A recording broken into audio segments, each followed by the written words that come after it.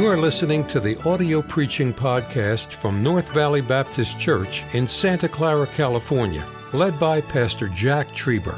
Though located in the heart of the Silicon Valley, you will hear fervent, old-fashioned revival preaching from the pulpit of North Valley Baptist Church.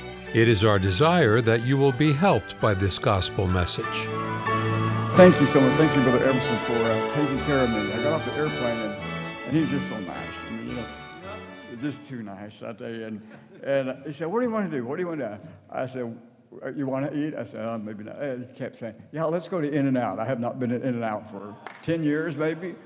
That was literally 10 years. I haven't been in California. Let's go. So we went to In-N-Out and ate, and I reminded of my wife back here when she first went home to the States from the Philippines. We'd been there about 5 years, and so I had her go home for a month, and she asked me before she left, said, "Rick, what do you want me to bring you when you come back?" Of course, some things you don't get over there, especially back in the late 70s, early 80s. I said, "I want you to bring me back a Big Mac from McDonald's." And she laughed, "Ha ha, what do you really want, Rick?" I know, that's what I really want. I want you to bring me back a Big Mac from McDonald's. I said, "Okay." She said, "Okay, I'll do it." Okay. So she went home and stayed a month.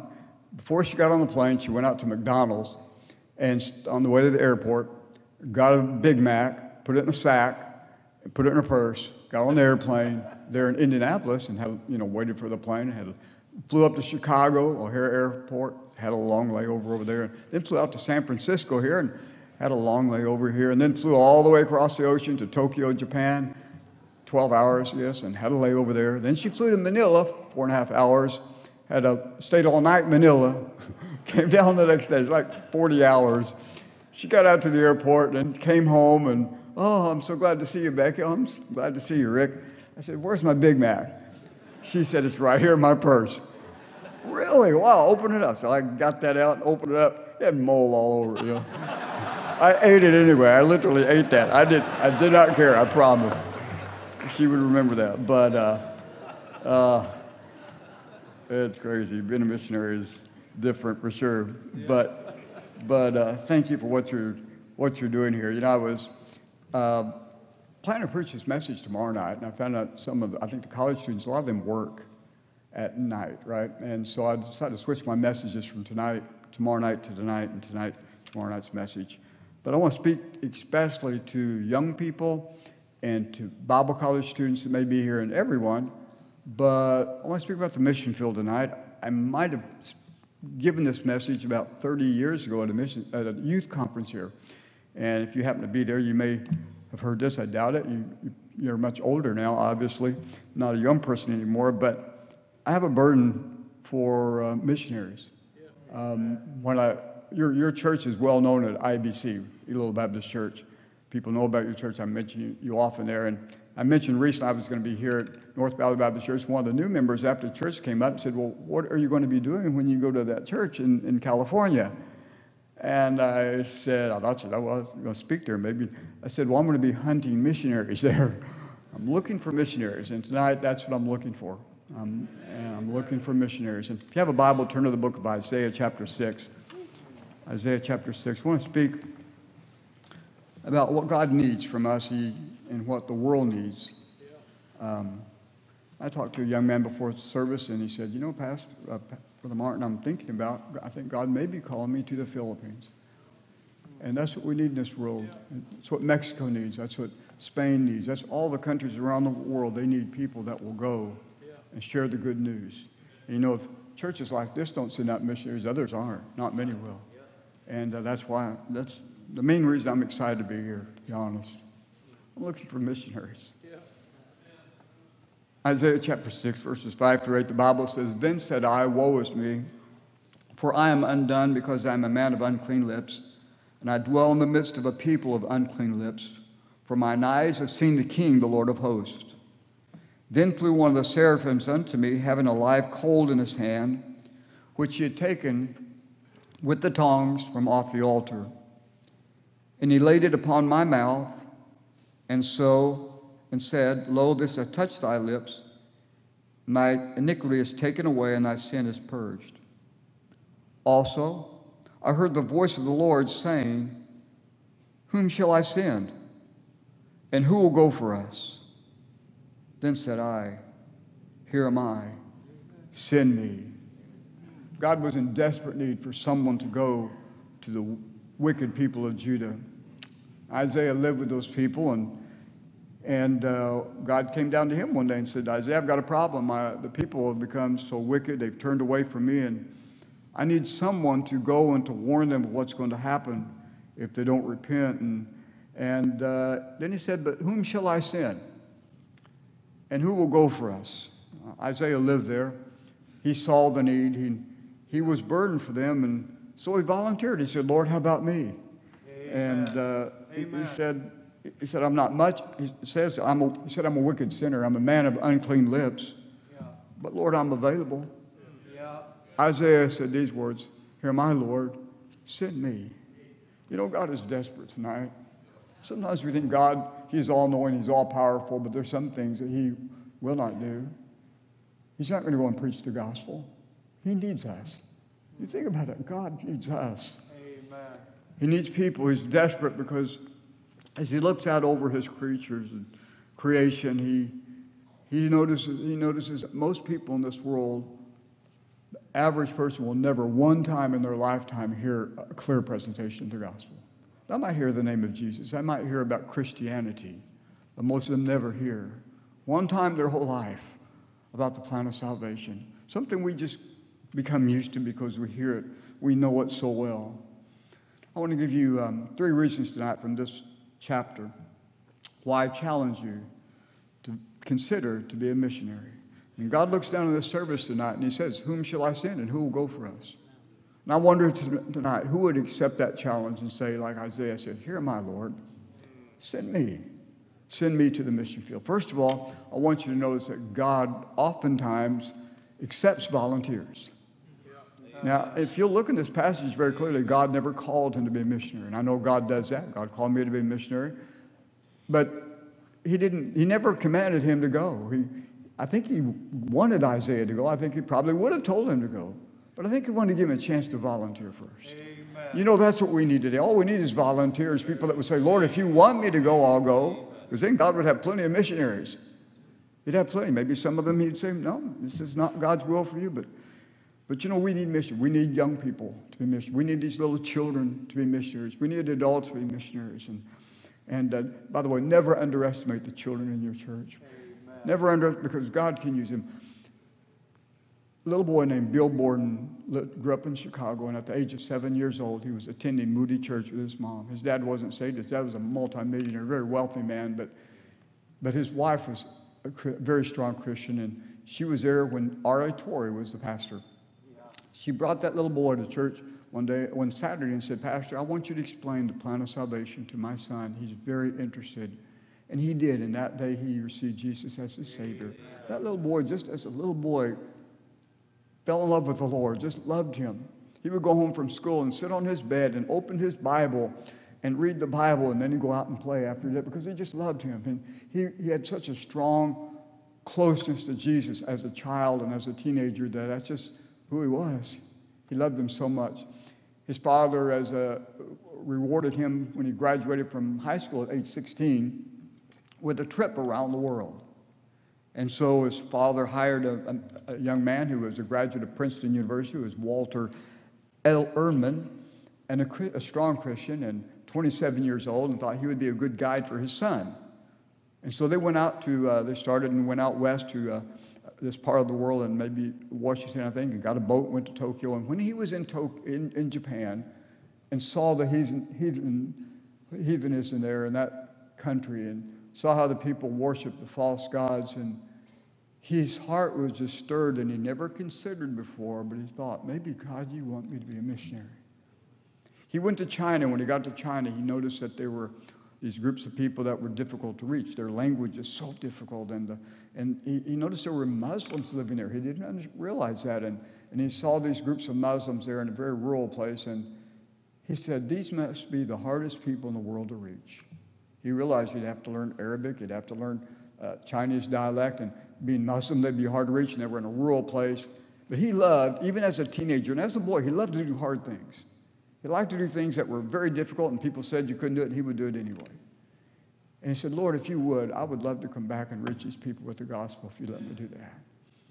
He prayed, and then he wrote his dad, and he told his dad, I want to be a missionary. I think God may be calling me to be a missionary, and when I come back to home, I want to go to Moody Bible Institute and become a missionary.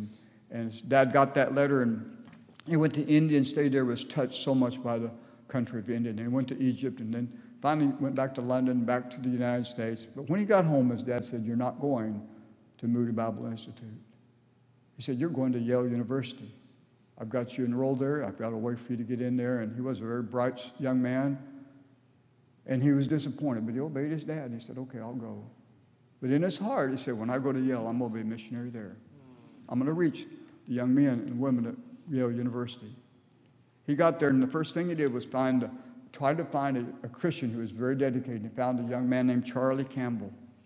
And they began to partner together. And every morning they would get up and they'd pray and read their Bibles together and pray how they might reach the young men there and women at Yale. And the first year there, they just decided they would work with the freshmen. And Charlie was a sophomore and he was a freshman. And so they decided to have Bible studies for the students that would come. And by the end of the first year, they had 150 of those freshmen, only 1,300 students at Yale at that time. And 150 of those kids were in their Bible studies. Most of them had gotten saved. During the second year, they began to pray how they might expand. And so they decided to evangelize the upperclassmen and also the new freshmen. By the end of the second year, they had 300 of those students in their Bible studies.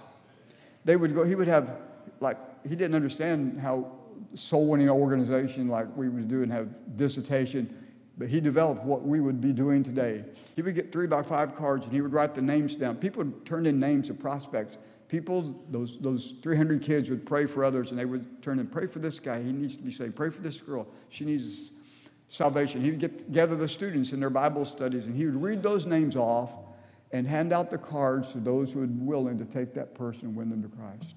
And when he read out the name of someone that was kind of hard, to get hard-headed, and that was kind of notorious, and nobody would take him. He said, okay, that's mine. I want him.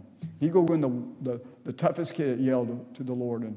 And by the time he graduated, 1,000 of those 1,300 students at Yale were attending those Bible studies. You can read it in their Yale Standard, just as part of their history. And his name, even today, Yale is still known for what he did there. The faculty loved him, respected him. He saw there in Hartford, Connecticut was a prosperous place, but part of the city was very poor. And he would go down there and see these people. He had so much compassion for them, these men who had gone astray from life, and they had messed up their marriage and messed up alcohol and drugs and all kinds of things that just kept them, that just destroyed their lives. And he felt sorry for them. Somehow his dad gave him the money, and he bought a building there, and he turned it into a rescue mission. He was 19 years old. Started that rescue mission during his junior year, and when he started that, he would go out there himself, and he actually had some men that were hired to help it. He would go out and gather those men and put his arm. He would see them on the streets and sit down by them, and they were homeless people, and he put his arm around them and had them come in and get some coffee and drink it with them, and he'd share the gospel and win them to Christ and go to school the next day at Yale University. When he left there, the people at Yale knew how his intention to be a missionary, and some of them tried to kind of talk him out of it, and he had so many offers to do just about anything, but kept his promise, and he decided that one thing he decided to do, he was very popular at the school, believe it or not, because of his character. He was a good athlete and very humble, and the girls liked him, but his friends said, why don't you have any girlfriends? And he said, well, he's a very ethical person, a principled man. He said, I would like to have a wife to go there, be helpful, but I couldn't take a wife there. I mean, I'll probably end up dying. I'm going to be persecuted, and I just can't marry someone, and I couldn't have that on my conscience. And he went to, after that, his dad died while he was in college and left him the money, and decided he did keep some of that money for ministry, but he said, I'm going to give this money away, and I'm not going to use any of this for personal. I've got to learn to live by faith. And so he just lived by faith, and God used him, and he wrote in his Bible, no reserve. No reserve.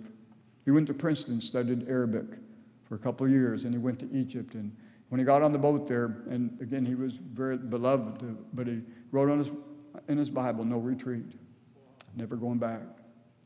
He got in Cairo, and he had a plan to evangelize Cairo, 800,000 people. He did 100,000 gospel booklets, and he took them. He went to a missionary school there. Before he went to China, he went to Cairo because they had a school on how to win Muslims. It was an intern type of thing, and he was going to go there for maybe 6 months and learn methods of winning Muslims. But when he got there, he realized, they were trying to evangelize the city, but they weren't very aggressive. And he got those booklets, and they went out and they started passing out those booklets. And those mission chapels and mission churches, that we call them there in Cairo, they began to get a lot of visitors from those Muslims. And he began to reach those Muslims for Christ. And even before he was going to go to China, and one day there was a student in that internship school that got sick, and he was taken to the hospital, and he's very, very sick, and he was diagnosed with spinal meningitis, and very contagious, and so, but he went to visit him, and then he died. That boy died, and of course they buried him almost the same day there as those kind of countries, and it really affected him. And he told, at the cemetery, he told his friend these words. He said, "Now we must work all the harder, for the time is short." Little did he realize how short his time was. Bill Borden, just a couple of weeks later, got sick. He didn't know what was wrong, but he knew something was bad, and he went to the doctor, and then he went home, but came back, and he went to the hospital, and he was diagnosed with cerebral meningitis. And if you know anything about that disease, it's a very terrible disease to have. People back in the United States heard about it, they were heartbroken, especially at Yale University and even Princeton, where he had an impact. And his mom and his sister were in London at the time, and they found out. They immediately set forth to go to Cairo to see him maybe before he died. He had no hope, really. That disease is it's disfiguring to the face. It's a disease that's very painful in the end. But while he still had time, of course, he would try to read his Bible, and he wrote in his Bible those two words toward the end of his life: no regrets. And on April the 9th, 1913, about 9 o'clock in the morning, 4 hours before his mom and sister arrived, he died.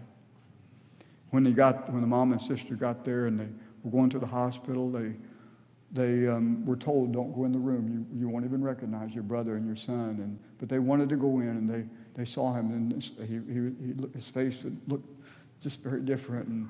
But one of the two, I don't know which one said this, but one of them said to the other, said, the Bible said that his visage was marred more than any man, about our Lord, and he's the same. And Bill Borden had an impact. And we have the strangest thinking about the foreign mission field. It's almost like God has to send us a letter or call us up on the phone or something before we even consider to be a missionary, when the truth is everybody ought to be willing to go anywhere God wants them to go. I'm not saying everybody should be a missionary, obviously, but you know what? You'll never find out where God really wants you and how God really intends to use you until you say, "Lord, you've got it all. If you want me to be a missionary, I'll be glad to go. If you want me to be a janitor, I'll be a janitor. If you want me to be a school teacher, I'll be a school teacher. But if you want me to be a missionary, I'll be a missionary." But you better be careful about saying that, because He might accept you.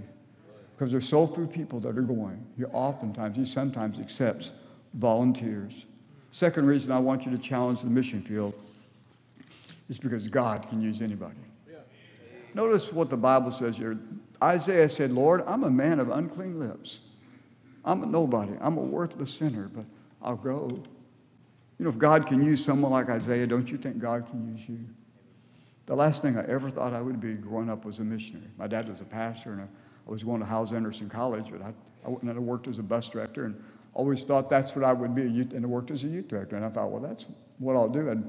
And never wanted to be a pastor, really. I'd rather be assisting somebody. And Bob Hughes, a missionary, came to our church one night during pastor school in 1976, and the theme was "Don't Quit." And that night he spoke for just a little while. He was sick. He was dying of cancer. Built a great work in Cebu City. Spoke just a little while. And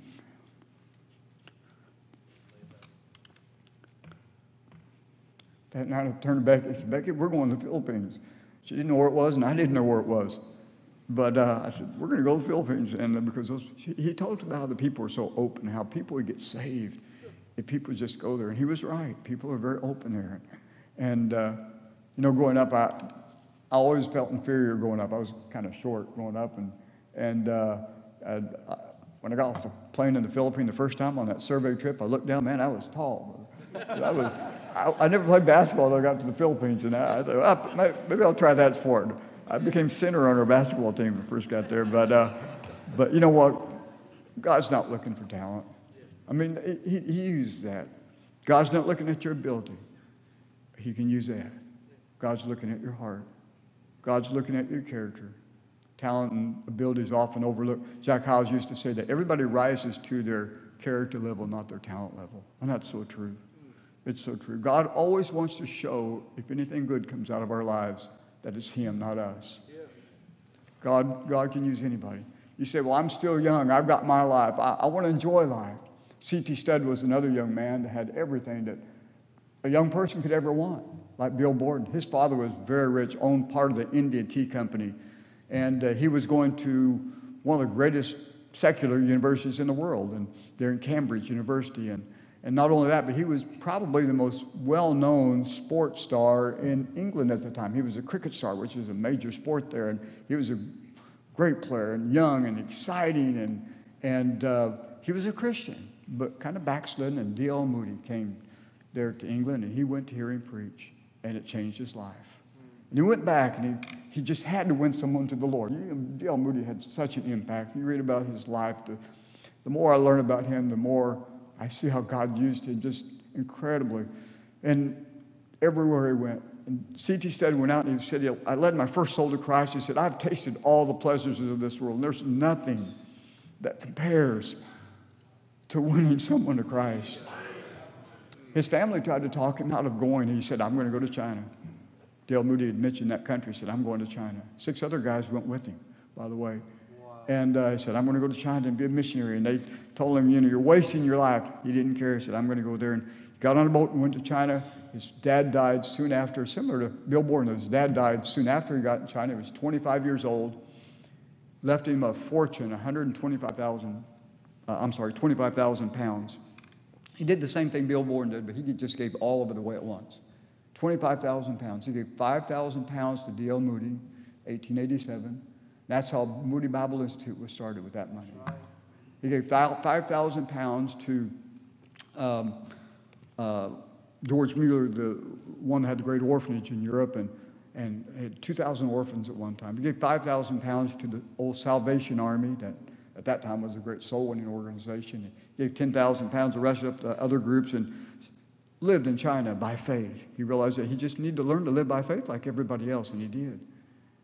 And stayed in China 9 years, and he moved to India, where his dad had a lot of business before there, and just had a burden for that country. Stayed there for 6 years until his health got so bad he could not sleep at night, and he went back to England, brokenhearted. Stayed there until he was 51 years old. But his heart was always in the mission field. And one day he was in Liverpool, England. He was walking down the streets. He saw this sign on the side of a building that said, "Cannibals need Christians." And in those days, they didn't have television. They didn't have modern technology. And if you heard about another country, you heard somebody that had been to that country. And so people would come, unsaved people would come to meetings. And there was a missionary from Africa, and he put that on the sign to get the people's attention, and they would come in and listen about Africa. And he went in and listened to the man. He was a missionary, but he was pleading for Christians that would come in those doors to go to Africa. He had seen those people. He had seen their need. And he's just broken down, pleading for missionaries. And C.T. sat at the back there, and he was thinking, Lord, I'm going to Africa. He went to his health was pretty bad, but he went to the men that were supporting him after he'd given up all of his fortune. Some of his father's friends had heard about it, and they started helping him. And so he told them of his plans to go to Africa, and they said, well, what about your health?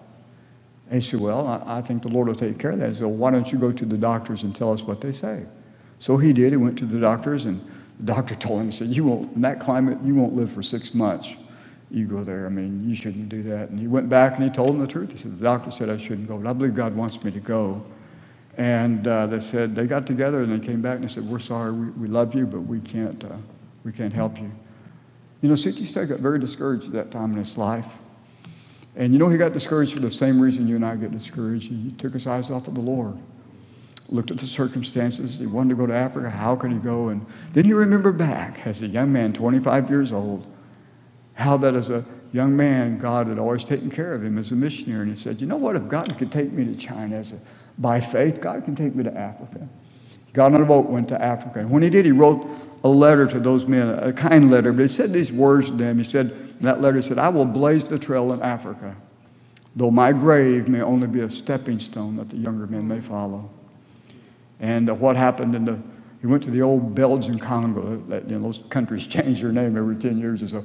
But Belgian Congo, that became Zaire, and then it became the Democratic Republic of the Congo, and today I think it's the Congo. But he went to the old Belgian Congo, and the doctors were wrong. He stayed there for 21 years, preached the gospel. He started churches. His favorite church was this place called, I don't know if I'm pronouncing the name correctly, but it's Imbai, I-M-B-A-I. Out in the middle of nowhere, but people would come from all over the place. Built an auditorium that seated 1,500 people. Thatched roof, huge building there, and people would come. C.T. Studd would get up in the morning. He loved that church because they loved to sing. It was like your church. He said people would come on the way to church. He could hear them singing a cappella, of course, walking and over the hill and through the valley. They're up to his church in the jungle, and they would be singing. Before the sun came up, they were walking to church from long distances. And when he got up that morning, the sun came up, the building had light, the place was full, and they were singing and preaching until noontime. They had a break, and then they would have an afternoon service and preach, and then the people would go home, and they would go out and evangelize. And through that church and through his ministry, they started the HAM, the Heart of Africa Missions, and started over 200 churches there in that place in Africa. You know, as he said, he was a young person. He had everything. But he saw something that was so much greater. God gave him the privilege of being a missionary. God can use anybody. God can use you. It doesn't matter who you are. The third reason why I want you to challenge you to consider the foreign mission field is because the need is so great. Isaiah saw the need. He said, I dwell in the midst of an unclean people. Everywhere I go, he said, people are away from God. You know, the need in the foreign mission field is so great. About 350,000 people are born every day, and most of those people will die. Never one time hear the gospel. 150, 160,000 people die every day. We all know where most of those people are going, don't we? It's hard to say it, but it's true. We know most of the people are going to hell when they die. Oh, and when Jesus said these words, lift up your eyes for the fields are ripe unto harvest, I think about the Philippines. What a place.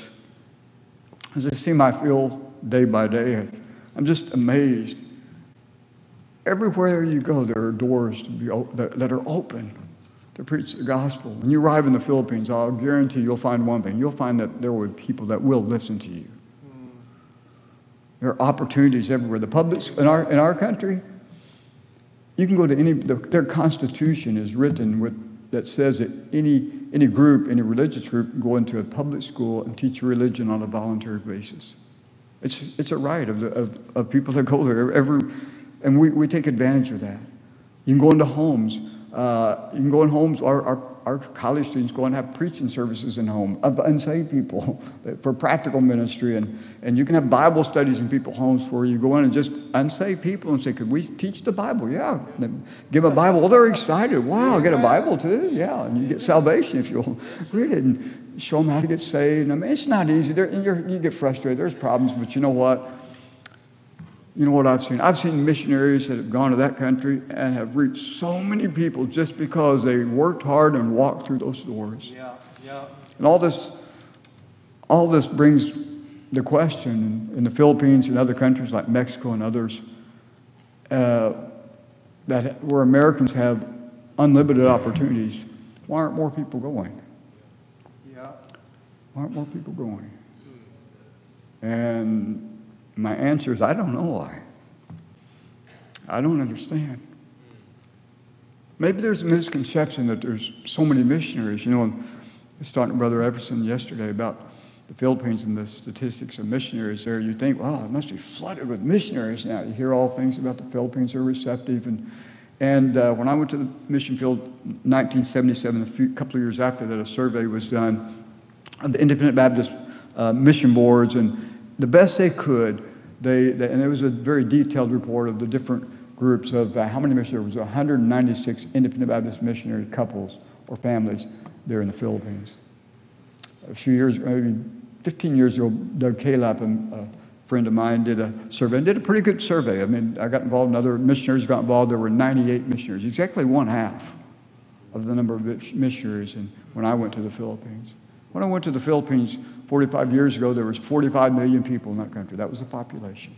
Today, there's 108 million people. So today, we're trying to reach twice the number of people with half the number of missionaries. The need is so great. And the need is so great in many places around the world. And maybe, what are the reasons? Maybe we're not challenging people. I don't think that's necessarily true, not in this place. I mean, this place is encouraging and sending out missionaries, but the need is just so great.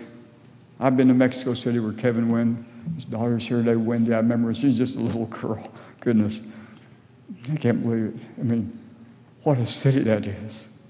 You could drive for hours and never get out of that city. What they're doing is unbelievable, but it's just, the country's so great and so large, and there's so many places around this world that need missionaries. And you said, well, you don't understand. I couldn't be a missionary. I've got a job. I've got a family. I've got a home. I'm burdened, but I couldn't go. You see the need, and all those things become so little. Amen. My Bible says in Matthew 6:33, but seek ye first kingdom of God, kingdom of heaven, and his righteousness, and all these things should be added unto you. You see the need, and you'll realize how unimportant material things are. Back in China, in World War II, there were missionaries that stayed there in China. And after World War II, the oil companies got involved in making a lot of money in that country. But they had a problem. One of the problems they had was they didn't have interpreters and translators that could translate documents and interpret meetings with the Chinese. So they found that was a real difficulty to make it legally how they could operate. But they found one missionary that was very experienced missionary and very capable, and so they offered him a really good amount of money if he would translate and interpret for them. And he said no, but they were kind of stuck, and they kept after him, and finally they said, we'll give you $50,000, and you can still be a missionary too. You can work at that too, if you'll do that for us. And he said, no, I can't do that. And they said, why not? Is the mountain too small? He said, no, your amount's not too small. I said, but your job is too small. Amen. My favorite missionary used to be, I like a lot of favorite missionaries, but I love Adoniram Judson, because he went to a difficult field, like some of these missionaries are. And I admire them. I probably wouldn't last very long in Japan. I probably wouldn't last very long in a lot of these countries because it's difficult. Adoniram Judson graduated from Brown University. That's an Ivy League college. He's very smart, brilliant young man. Decided to be a missionary. Thought he would go to India and be a missionary. Got on a boat February 19th, 1812, set out, took several months to get there. And on the way, he was a Congregationalist. And on the way, he read his Bible and became a Baptist by conviction, studying the Word of God, learned about eternal security, baptism by immersion, those different things. And when he got off the boat in India, he wrote back home and he lost all of his support. First American missionary. When he got off the mission there, William Carey found him and supported him and took care of him. And when he went to Burma, the Indian government wouldn't let him stay in the country, and finally had to leave. He didn't want to leave, but he had always studied Burma, always had an interest in that, and he found that there was a boat going there, and he really didn't have much choice. His wife was expecting a baby at any time, and he didn't want to put her on that boat, but he got on the boat, and they went there, and that little baby died on that boat. Buried the little baby at sea, and broken-hearted, they arrived there in Burma. They found out what most missionaries found out, and many missionaries find out, that some countries like that are very difficult. And the first year he went there and started trying to reach people, he didn't see a single person saved. And the second year went by and not a single person was saved. By the way, Felix Carey, the son of William Carey, was a diplomat, used that as a way to get into Burma, and never saw a person saved. The son of the great William Carey. The third year that he preached in that country, and he started preaching, and nobody got saved. That year, his son Roger was born. He was so happy. They didn't have any converts, but they now they had a son. 8 months after little Roger was born, he died. They buried him, and still no converts. Fourth year, no converts. The fifth year, no converts. The sixth year he was there, they had their first 3 converts, almost all together. The first was a man that worked on a riverboat and just calming me in. And those men stayed with him the rest of their lives, and God used him. And he was so excited. 3 people got saved. Now, see, 3 people saved here, it's a big deal, but it's not a lot of people to us, is it? But to him, it's like, wow. But the devil began to fight him like he will all the missionaries, and he fights you. Yeah, I've noticed. He will always do that. And a war broke out between England and Burma. And, of course, he was an American, but it didn't do any good because being a Caucasian, they thought he was an Englishman, and they put him in prison for 2 years, and they tortured him. His wife was expecting at the time, and she would come to the prison and try to bring him some food, and he got to meet that little baby, and they named her Maria, and he was happy, but it was very difficult. When he got out of prison, his health was broken. And he thought to himself, this is, physically, I cannot do this. I'm not going to go back home. I will stay here. And at least I'll be faithful, and I won't accomplish much, but I will stay here. This is where God called me, and I'm not going to leave. And he did. He stayed. He was wrong. He was dead wrong. God was going to use him.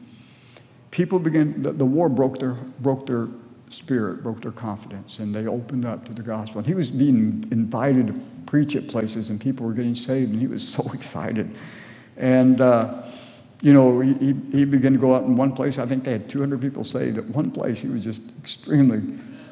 just so excited that God opened the heart. And so he started traveling, and one day, as he was traveling, he got a letter from his wife explaining that their daughter was very sick, and please pray that she would be okay. And a few days afterwards, a week or so afterwards, he got another letter, and it was in what they called a black sealed envelope.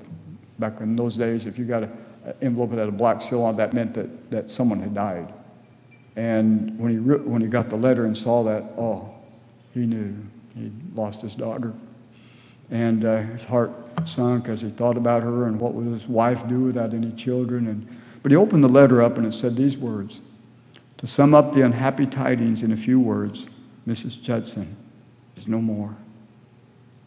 He was overwhelmed and literally broke down and couldn't stop crying. And how would he go on? But he did. That was only 14 years after he got to the mission field. He stayed there 25 more years, married the wife of another missionary who died, George Borman, married Sarah Borman, and God used him to reach the Karen Christians up in the mountains. They saw so many people saved. He stayed here 39 years, came back to America one time. William Carey never went back to England after he went to the mission field. He went back only one time in 39 years. He died on a boat. He stayed in Burma because he loved those people. He translated the Bible into the Burmese language. Most people would tell you that know a lot about translation work, because that's one of the finest translations that's ever been done with the Word of God in another language. And God used him. He died on a boat in the Indian Ocean. They buried him at sea, trying to get well from a sickness. And years after he died, they did a survey of the country of Burma, and this is several years after, decades. Found out there were 210,000 Christians in Burma. 1 out of every 58 people in Burma, and those are people that were willing to say they were Christians.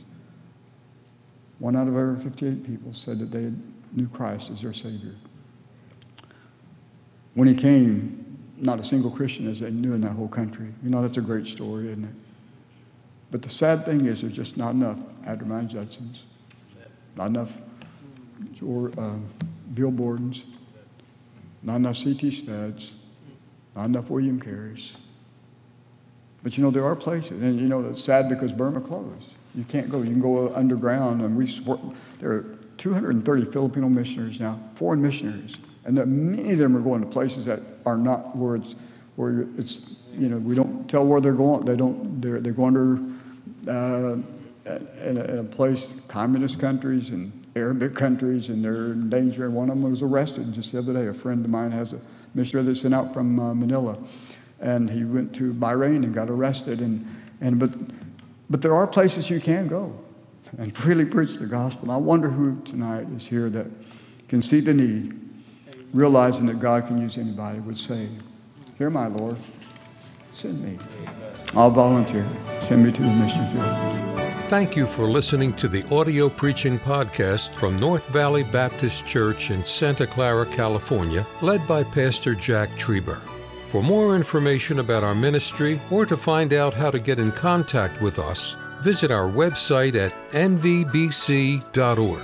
May God bless you as you serve Him this week.